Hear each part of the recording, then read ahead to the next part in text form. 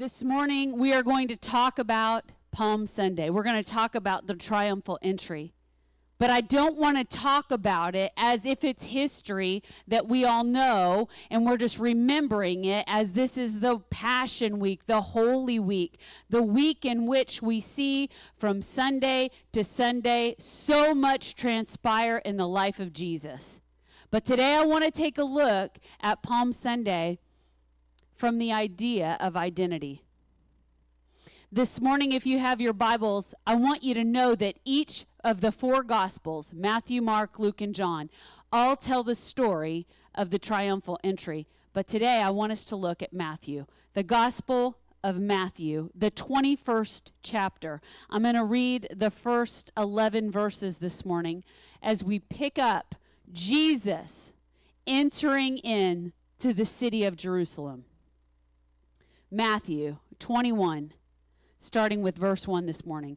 And when they had approached Jerusalem and had come to Bethphage and the Mount of Olives, then Jesus sent 2 disciples, saying to them, Go on to the village opposite you, and immediately you will find a donkey tied there and a colt with her. Untie them and bring them to me. And if anyone says something to you, you shall say, The Lord has need of them, and immediately he will send them. Now this took place, what was spoken through the prophet might be fulfilled, saying, Say to the daughter of Zion, Behold, your king is coming to you gentle and mounted on a donkey, even a colt, the foal of a beast of burden. And the disciples went and did just as Jesus had directed them, and brought the donkey and the colt, and they laid their garments on that which he sat. And most of the multitude spread their garments in the road, and others were cutting branches from the trees and spreading them in the road. And the multitudes going before him and those who followed behind him were crying out, saying, Hosanna to the Son of David. Blessed is he who comes in the name of the Lord. Hosanna in the highest. And when he had entered Jerusalem, all the city was stirred, saying, Who is this? And the multitudes were saying, This is the prophet Jesus from Nazareth in Galilee. The word of the Lord. God, I need you this morning, Father. Father, would you just make your word become life this morning? Would you light it up by your Spirit this morning, God? Would it not be words that fall to the ground, but God, I pray that they would be words anointed. In fact, Lord Jesus, I pray I don't think one thought this morning that's not your thought. I pray I don't feel one feeling or desire that's not yours. And I pray I do not say one word this morning that doesn't first come from your mouth. And I pray this believing in the name of Jesus. Amen. This morning, the triumphal entry is where we pick up this beautiful story of Jesus, the Christ, come down from heaven, vacant at the same time of his glory, full of human man flesh. How can the God of the universe both be the God of the universe and fully human? But yet we've seen the story, we know Jesus' life, and here he is going to the city he loved. The city that from afar he would look at and he would long to go to and to draw those in the city near to him like a mother hen. That's what he said, how I long to come to you and draw you to me like a mother hen does her chicks. That's how much he loves this holy city of Jerusalem. Yet most of his adult 3-year ministry, he stayed away from there. Why? Rampant unbelief. Discord. They hated him. And at the end of the day, he knew his journey as a human would end in that city. And here he is entering that city. And we pick up in verse 5, the prophets of the Old Testament who testified about Jesus the Messiah. Jesus the Jewish Messiah, the Jewish Savior, will come in. Behold, your king is coming to you. Behold, your king is coming to you. What is that? It says identity. This is Jesus the Christ. This is Jesus the Messiah. The prophets of old declared his identity as king. Behold your king. And he enters, and the crowd begins to gather. And not just in front of him, but they're coming behind him. And they're shouting, Hosanna. And they're taking off their coats, their garments, their cloaks, and they're laying them in the road. And they who can't find them grab branches and they cut them down and they lay them in the road. That the king will come in with a red carpet processional as they shout glory and Hosanna. And they acknowledge him as king. In verse 9, they say, Hosanna to the Son of David. Who is the Son of David, the Messiah? These crowds, these multitudes, these peoples, all in one accord, acknowledging the identity of Jesus the Christ, Jesus the Messiah. Do we get this? Is he the king? Yes. Is he the Son of David? Yes. Then something happens. Look at verse 11. No, let's look at verse 10. And when he had entered the city, all of the city was stirred. Please understand at this time that Rome had possession of Jerusalem. The promised land no longer belonged to the promised people. They were invaded and conquered by Rome. Rome had set their governors, had set their leaders, their emperors over the Jewish people. I want you to understand that when all of the city was stirred, it was the Jews, it was the priests, it was the Romans, it was anybody who was something else, any Gentile, anyone from anywhere in the city of Jerusalem was stirred to the fact that someone had entered the city. And they began to ask the crowd who accompanied him. Look at what they say. Who is this? And in 11, the multitudes were saying, this is the prophet, Jesus. This is the prophet Jesus. Hold on. He's the prophet. But a few minutes ago, he was the son of David. But in the Old Testament, the prophets called him, behold your king. I wonder if as he's getting closer to the cross, his identity is changing. In 11, we also see Jesus from Nazareth in Galilee. The crowds answer the crowds. What does that mean? Now he's being identified as his birthplace or his growing up place, his location. He was actually born in Bethlehem, but he was raised in Nazareth. What happens now? Well, is he a king? Yes. Is he a Messiah, the son of David? Yes.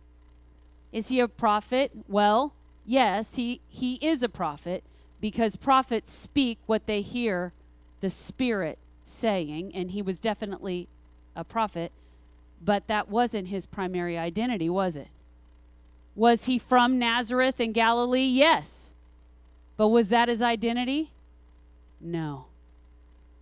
You see, as he gets closer to the cross, something begins to happen to the people around him. The king becomes the Messiah, becomes the prophet, becomes the man from Nazareth. And just 5 days later, something significantly changes. 5 days later, I want us to turn. We're not going to dwell on what happens later in the week, but we absolutely have to look at it. In Matthew 27, I'm going to read you 3 verses this morning. Actually, I'm going to read you 4. Here we go. This happens on a Sunday. The triumphal entry, for our intents and purposes, happens on a Sunday. He enters the city, and immediately things begin to take place. There's a lot that transpires in Monday and Tuesday and Wednesday. But Thursday, something significant happens. Thursday, he's taken into custody. Thursday, we call it Maundy Thursday, as we look forward to Holy Week this week. Each day holds significance. And now, on Thursday, Jesus is taken into custody and he's detained. And this is what happens. I'm just going to read verse 15 and then jump to 20. Now at the feast, the governor was accustomed to release for the multitude any one prisoner whom he wanted. Verse 20. But the chief priests and the elders persuaded the multitudes to ask for Barabbas and to put Jesus to death. But the governor answered and said to him, Which of the two do you want me to release for you? And they said, Barabbas. Pilate said to them, Then what shall I do with Jesus, who is called Christ? And they all said, Let him be crucified. And he said, Why? What evil has he done?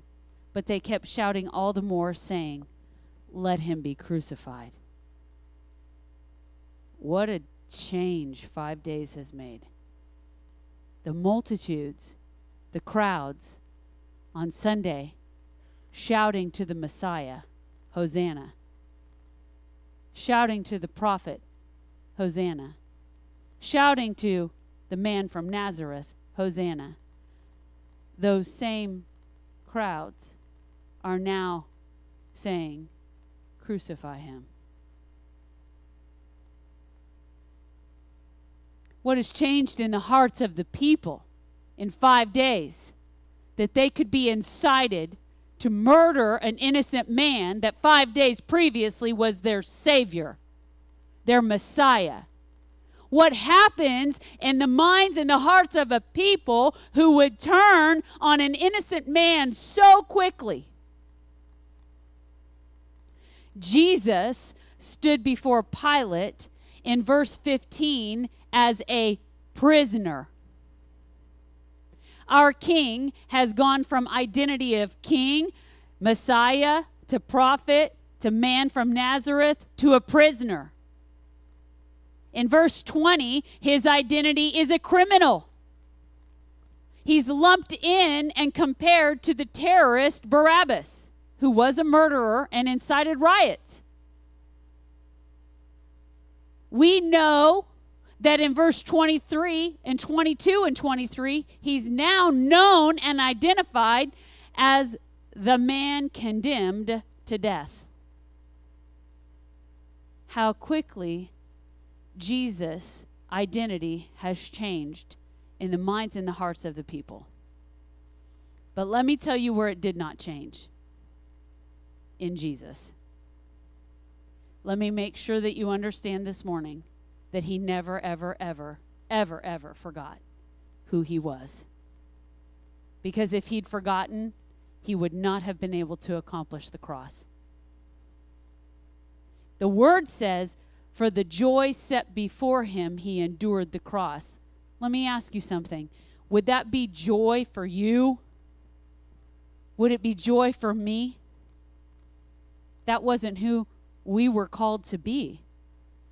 But Jesus knew he was the Son of the living God. Never did the crowd make or break his identity to him. What people shouted as the good and then the bad did not diminish who he was. Hear me this morning. Jesus knew who he was. Jesus knew his part to play. Jesus was and is successful in the job he came to do. He has never stopped believing he was the Son of the living God, whether the crowds agreed with him or not. Why is that important? Because this morning, you need to know that the people around you who identify you as kind and loving and wonderful and smart and generous and beautiful, 1 minute may turn on you and say, you're selfish and you're all about yourself and we don't like you anymore and you're really not that smart and you're certainly not pretty. And see, the crowds, the friends, the people, the social media around you will raise you up one day and tear you down the next. And if you set your identity on the good, then you'll set your identity on the bad. And your plumb line may not be what other people say or who they think you are. Your identity must be set on the plumb line of the Word of God. If you set yourself up to please people, that they will approve of you, you will set yourself up to fail when they disapprove of you.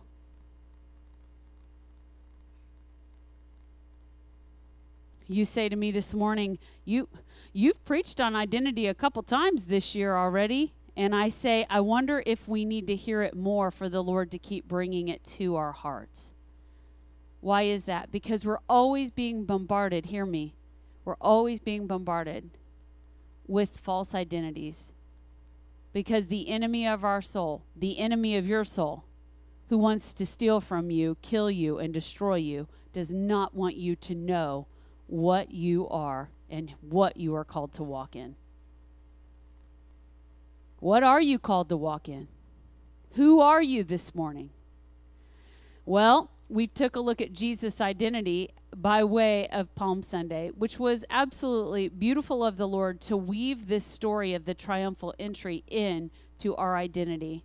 This morning, I want to read and preach very briefly, as we have much to do this morning. I want to briefly read and share from Romans 1. I talked a little bit about this on First Friday. Romans 1 is a letter to the church of Rome from Paul. Now, Jesus has been crucified, and Jesus has been resurrected, and Jesus has ascended, and right now is at the right hand of the Father making intercession for us. His job is not complete. He still works on your behalf. That is his identity. He still works on my behalf. That is our identity, and he is our example. We follow what he's done, what he says, and who he is, because Jesus is our example. Are we not called to be more Christ-like? Is it not the goal of every Christian? I hope so. Then we have this beautiful book of Acts that comes after the gospel stories wrap up with the ascension of Jesus, and the church goes forward as the first century church, and we see what happens in Acts with the disciples, and we meet the man Saul, converted on the road to Damascus, who becomes Paul, who becomes one of the most prolific and incredible apostles we've ever seen. And we can take great comfort in reading the words of Paul, because the Lord has used them for our benefit today. And what he is writing here to the church at Rome, he is writing now to the church at River City Hope Church. And this is what he says, Pastor Paul. Now, just a side note, he actually did not plant this church in Rome, okay? Probably some other apostles planted this church in Rome, but he is tending to it. He is pastoring it. He is loving it. I understand this right example right here because I didn't plant this church, right? But I get to come along and pastor and love and tend to this church.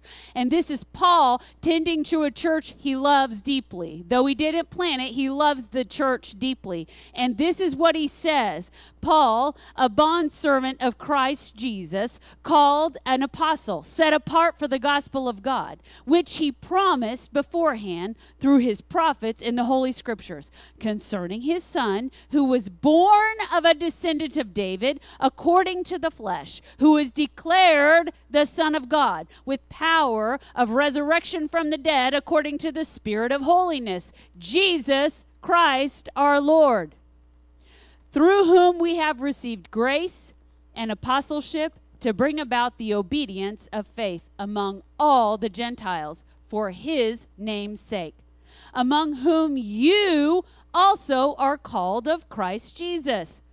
To all who are beloved of God in Rome, called the saints, grace to you and peace from God our Father and the Lord Jesus Christ. Am I going to preach on an introduction to a letter? You bet. This is Pastor Paul, who every single time anybody stopped long enough to visit with the man, heard his testimony. This is a man who was a murderer, a man who held the coats of those who stoned Stephen, the first Christian martyr. This is a man who was after persecuting in every way the church of Jesus Christ. He wanted them gone. He wanted them stopped. He wanted them dead. He was a Jew among Jews. He was educated. He was intelligent. And on the road to Damascus, he was knocked on his keister, and transformation came so swiftly and completely that his tune changed immediately, and he became the most annoying new Christian you've ever known. Come on, you know what I'm talking about. Those new Christians that meet Jesus, and all they want to do is tell you their testimony. Hey, I hope we never stop being those annoying new Christians. Paul never did.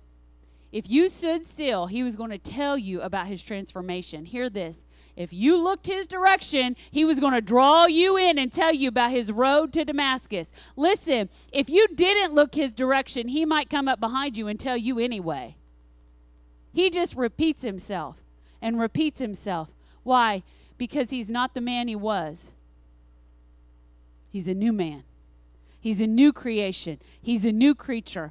He did this so often that when he was beat for it, man. They would rod him, and what they did when they rodded a person is they would hang them up by their hands above their head with a chain. They would hoist them up, and they would take rods like canes, and they would beat them about the legs and the bottom of the feet to break the bones in their legs and their feet so they couldn't walk.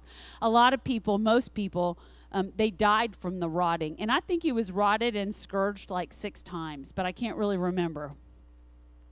And he would turn around, and they would set him free after they tormented him, and he'd go back and tell his testimony again for the thing he just got beat for. Okay? And he's an intelligent man. He didn't care if he died for this thing because he knew it was life-changing. He knew it was his calling. And here's what he does. He tells everybody, even when he finally is in prison, and he goes before the high priests. He tells his testimony. When they send him to Claudius Lysias, he tells his testimony. When they send him down to Felix, he tells his testimony. Hey, Felix leaves him held over for Festus. What does he do? He tells his testimony. And then Festus brings in King Agrippa and Bernice. And what does Paul do? Tells him his testimony. And then all the way to Caesar, he tells him his testimony. This is Paul. This is him in the introduction of this letter to the church. And in verse 1, Paul uses the word called. It's important that you understand this today. It's not just about Paul. He's called. The word in the Greek is kletos. The word kletos or called means appointed. The called ones are those who have received the divine call, having conformed to God's saving purpose. Have you conformed to God's saving purpose? You too are kletos. In verses 3 and 4, we see where this call on Paul's life came from. It came from Jesus Christ, our example. Who was Jesus? His identity. He's the Son of the living God. Paul writes it right there in verse 3 and 4. It sounds like we might get a repeat of Jesus' identity in Paul's letter. How cool is it that God would put these verses together for us this morning? Jesus Christ called Paul. Jesus Christ, the Son of the living God, who was resurrected from the dead by the power of the Holy Spirit of the living God. Called Paul. In verse 5, we see this call is not only to edify and bring glory to God, but this call on Paul's life is to bring about obedience of faith in others. He's called to share the gospel. This is so exciting because here comes your part. In verse 6, He tells the church, not just the Roman church. He's telling you. He's telling me. He's telling us today, the Church of Jesus Christ, all the way down through time.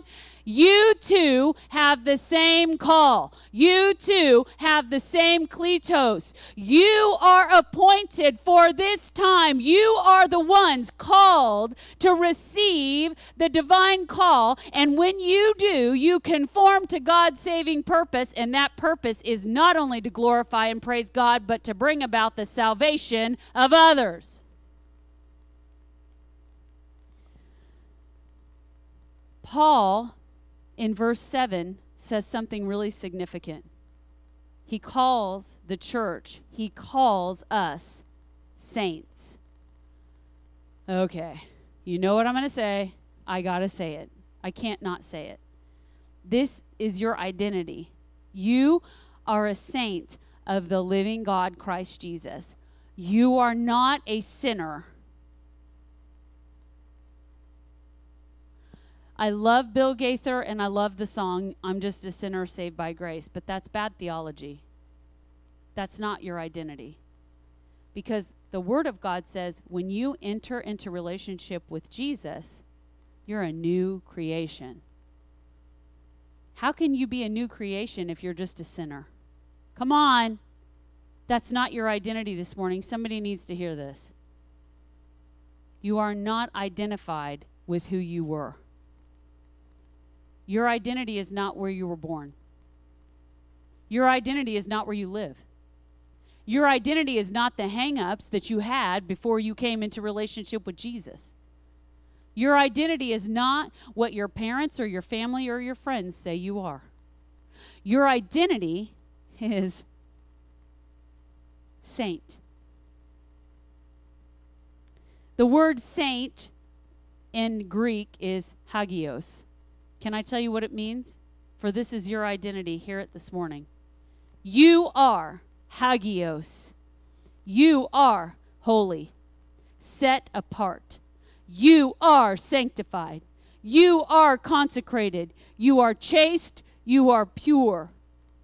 You are holy saints.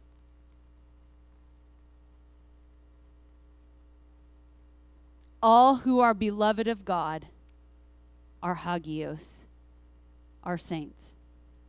You are beloved of the living God. Why is this so important today? Why are we talking about identity on Palm Sunday? At the beginning of Passion Week, I need for you to understand as we look at what Jesus accomplished for us, that it matters because it is who you are. Not realizing our identity, not realizing our calling, not understanding that it's for all of us, for all believers. Now listen, if you're here this morning and you're hearing me say this and you're like, it's not for me, then the question is, are you a believer? Are you in a right relationship with Jesus? That's the question. Okay?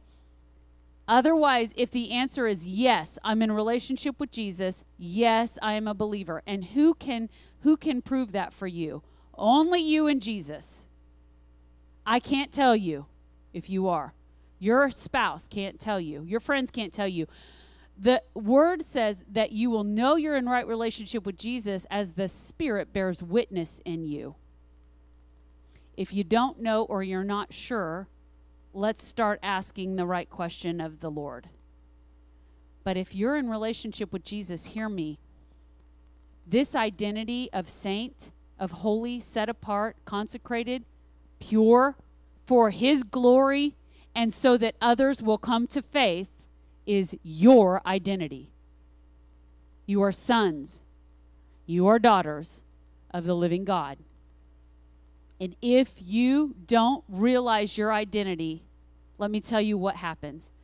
It keeps the gospel from spreading. Utterly stops it.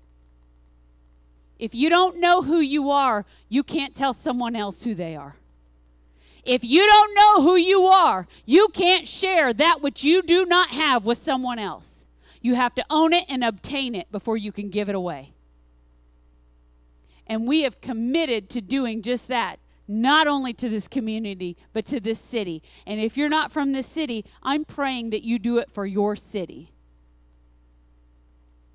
That's who you are. If you don't believe in your identity, it leaves room for the lies of the enemy to begin creeping into your mind.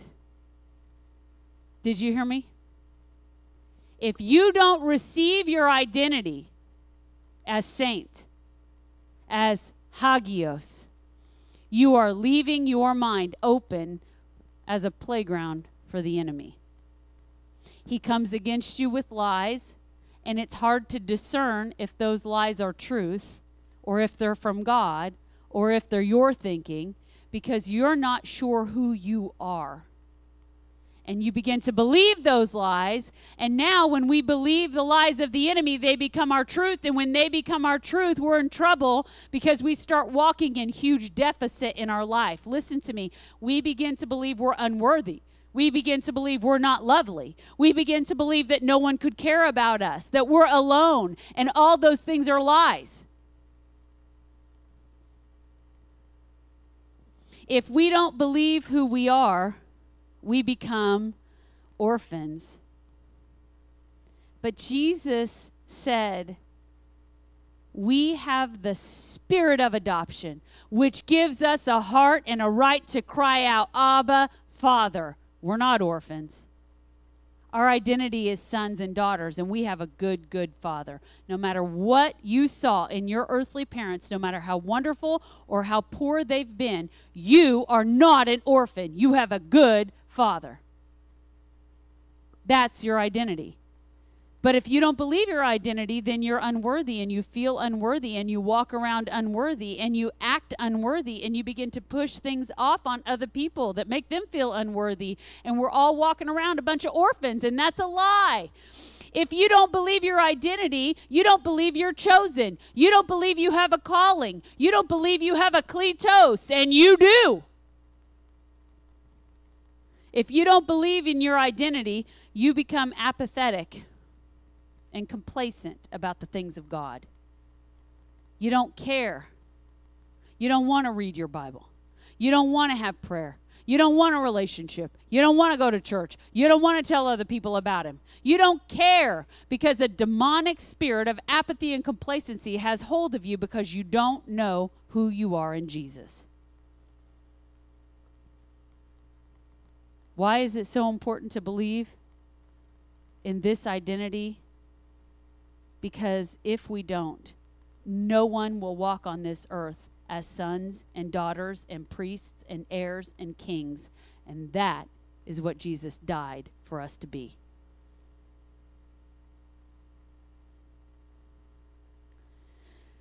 I hope you hear my heart this morning. I'm not yelling at you because I'm mad. I'm yelling because I'm excited because we're missing a key piece of information.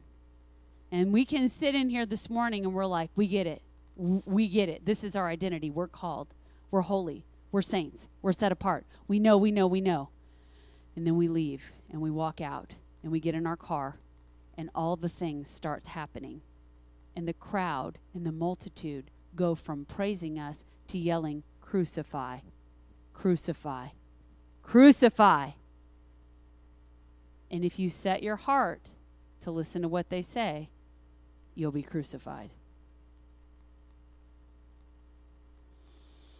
One of the reasons I believe that this happens is because in the American church, a lot of us for generations after generations after generations have been brought up believing that it's the pastor's job to share the calling. It's the pastor's job to be kletos, called, appointed, right? To share the gospel with others and to give God glory. And it is the pastor's job, and it's every single one of our job. Because Paul, in this first chapter of Romans, doesn't say to all the elders only, please don't share this with your people. It says to the church. You're the church. I'm the church. We're all the church. We're all called. We're all appointed. the mechanism with which we share is going to be different, okay? Not all of us are called to be a vocational pastor. Not all of us are called to be an evangelist or a worship leader. Not all of us are called to work at the insurance company. Not all of us are called to work at the airport. I know somebody who's a little preacher over there for American Airlines in every day of the week. And there's people sitting in this congregation this morning because she understands her identity. Do you hear me? She knows she's called. And she knows she has a message. And she wants everybody she encounters at Costco to come sit in here. And she's not a pastor. Hey, do you know we aren't all going to work at the airport? We're not all going to work at the office, cut hair, work in the gift shop, be a teacher in school. Every one of us are called, but how we walk that out looks very differently. And that's the beauty of the body. We all need each other, and there's room for each one of us. But we are all called and appointed, and you are saints. You're set apart, and you are holy, and you are pure. And if we as an American church just keep relying upon the person standing behind the pastor, the church will die. I want to do it all, but I can't. I need you. The Lord needs you, and you're called. I also think that sometimes, hear my heart, pastors perpetuate this lie, this fallacy, because we are human and sometimes we need to be needed above everybody else, and so we let people believe it is our job only. And that's not truth. I hope someday I work my way out of a job because we're all so on fire and identified and know what we're doing and we're called and we're walking it out and we're like, man, we don't need a pastor anymore. I pray that day comes. Because this title is not my identity either. And your identity isn't your job title either. I'm a daughter of the living King. I'm chosen. I'm called. I'm appointed. I'm a saint. I'm set apart. I'm consecrated. I'm an heir. I'm a priestess because that's who Jesus says I am, and that's who Jesus says you are. I get the honor of holding the title of pastor. I really like it too, but it cannot become who I am. It must be, I'm a daughter and a servant of the living God. Do you see the difference? Do you hear me today? Do you all understand that it's equal footing at the foot of the cross, and we all absolutely understand there's no partiality with God? He doesn't love me more than he loves you. He doesn't have stepkids. He doesn't have grandkids. And if you mess up, he doesn't love you less. And if I excel, he doesn't love me more. He's equal. It's who he is. It's part of his nature. How do we understand what this looks like for us to walk out? Well, I've given you your identity this morning. I've told you what you're not. I've told you who you can't listen to. I've told you who you need to listen to. But what does that really look like walking out day after day after day? It means that you need to be a person of the Word, a man of the Word, a woman of the Word. You need to be part of the body who digests the Word for yourself on a regular basis. And that will allow you to discover who God is. And when you get to know who God is, you're going to get to know what he wants of you. It happens. When you start talking to him in prayer and intercession and start listening to him, you get to know his heart, his nature, his character, and you get to know what he wants for you. It happens. It's how it works. I've told you this before. I picture this as a baleen whale. A baleen whale is a very large species of whale that has no teeth, It has these strips of cartilage that go from the top of its mouth to the bottom of its mouth, so that both of its jaws are connected by these strips of cartilage that are extremely close together, like a filter. You know how you have an air filter in your AC or your furnace, right? And you got to change it so it keeps working. Well, a baleen whale opens its mouth as it swims through the ocean, and all the little fish and all the little plankton and all the little things that are small enough to fit in between those baleen strips go in its mouth, through its body. It digests them. That's its nutrients. But if it's a big fish or a predator, it doesn't go in. It doesn't fit between the strips of baleen. And it just swims eating all the time, just consuming all the time. It lives its whole life consuming so that it lives because it gets nutrients. This is how we need to approach God. We've got to stop thinking this is a Sunday morning relationship only. We need to open our mouth, open our hearts, open our eyes, and consume God all the moments we can so that we have nutrients in the spirit to live healthy, whole, spiritual lives, looking and being and acting and speaking more like Jesus every single day. That is your identity. That is who you are. I'm going to pray over us. And as I pray, I'd like for Pastor Brett to come. And I'd like for Sarah to come. And we're going to do a baptism this morning, and I'd like for them to get set up to do that while we pray. And can I tell you that if you're in this room this morning and you feel like you have a relationship with the Lord, but you're not sure that you remember being baptized or you want to be baptized, you know it's not too late for you. I love that we don't have to plan. We can do baptism on the fly, okay? Now, if you just want to sit in the jacuzzi like Jeff, no deal. Okay? But I'm going to pray. And if this morning one of two things needs to happen. First of all, if you know you're in this place and you're not sure of your identity as a believer in Jesus, would you come up here and let's nail that down? We have time today. There's time. Okay? We're not in a rush. And two, if you know that you have been walking in the identity of what someone else says you are because you made a mistake, maybe you're living in the identity of what you say you are. And you're tired of that and you want to let that go and you just want to walk as a son, as a daughter, as a saint, as a called one. And you want to come up here and pray and just lay that false identity down and not pick it up again. I want you to do that this morning. And thirdly, if you feel like you want to be baptized, I want you to just come over and start talking to Brett, okay? As we pray. Stand with me as we pray. Standing makes it easier to move and change your posture toward the altar. This morning, Jesus, as we come before you, God, I'm extremely grateful. I'm extremely grateful for your word so clear about who we are.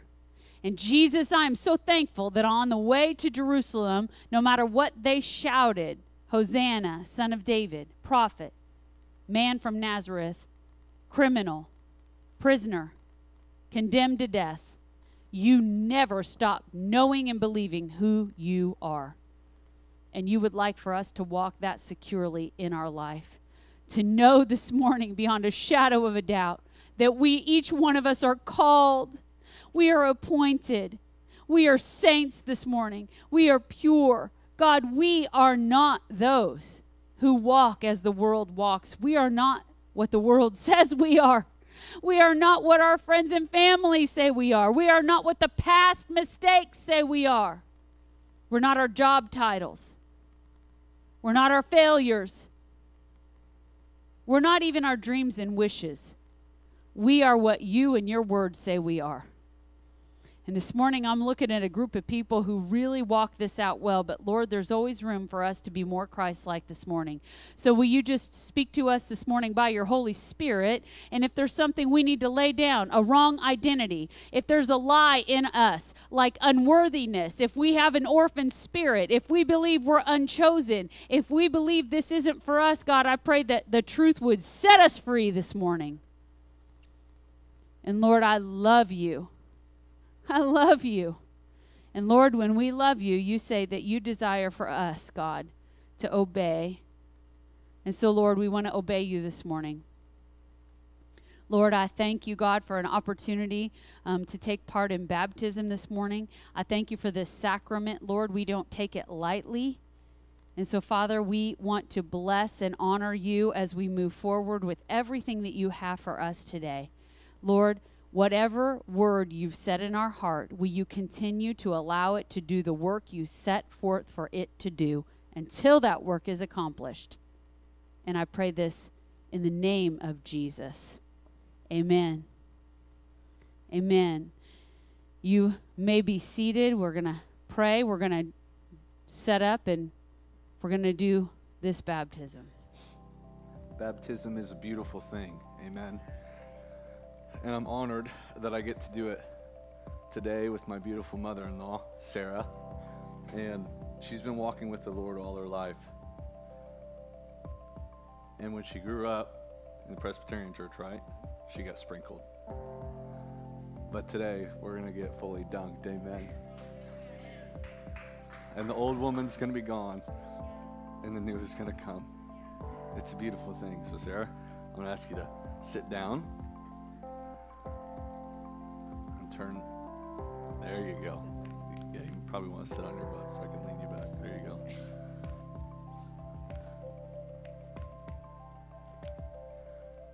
We believe in the Church of the Nazarene that water baptism is a symbol of being crucified with Christ. And when you go into that water, it's as if you're dying with Christ. And when you come back out, it's like being raised to new life in Him. Amen. It's a sacrament signifying our participation in that death and resurrection of Jesus. The Apostle Paul declares that all who are baptized into Christ Jesus are baptized into His death.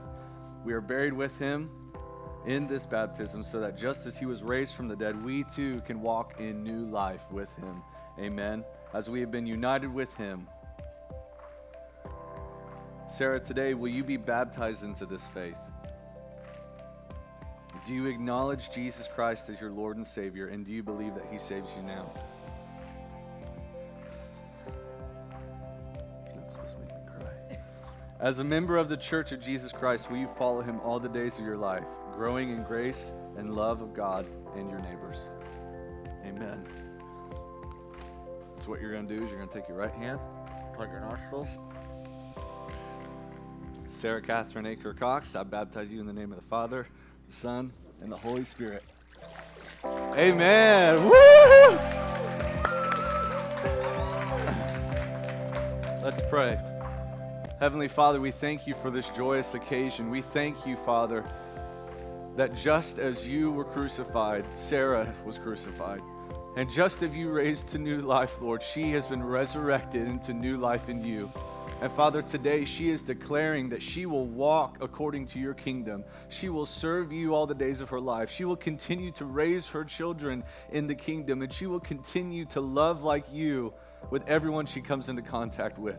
So Father, I pray today that as she has shown a public declaration of the work that you've done within her heart, Lord, the enemy wants to fight her and tear her down. So Lord, I pray that you would remind her who she is in you as a daughter of the Most High King. We celebrate this baptism today. In Jesus' name, amen. Amen. Give the Lord praise again. We have an awesome opportunity to serve the community today, and we invite you to stay afterwards as we have a potluck lunch, dinner, whatever you want to call it. Thank you for being with us here today at River City Hope Church. Please stay and linger in fellowship. We'd love to talk with you. You are dismissed in Jesus' name. Go in peace.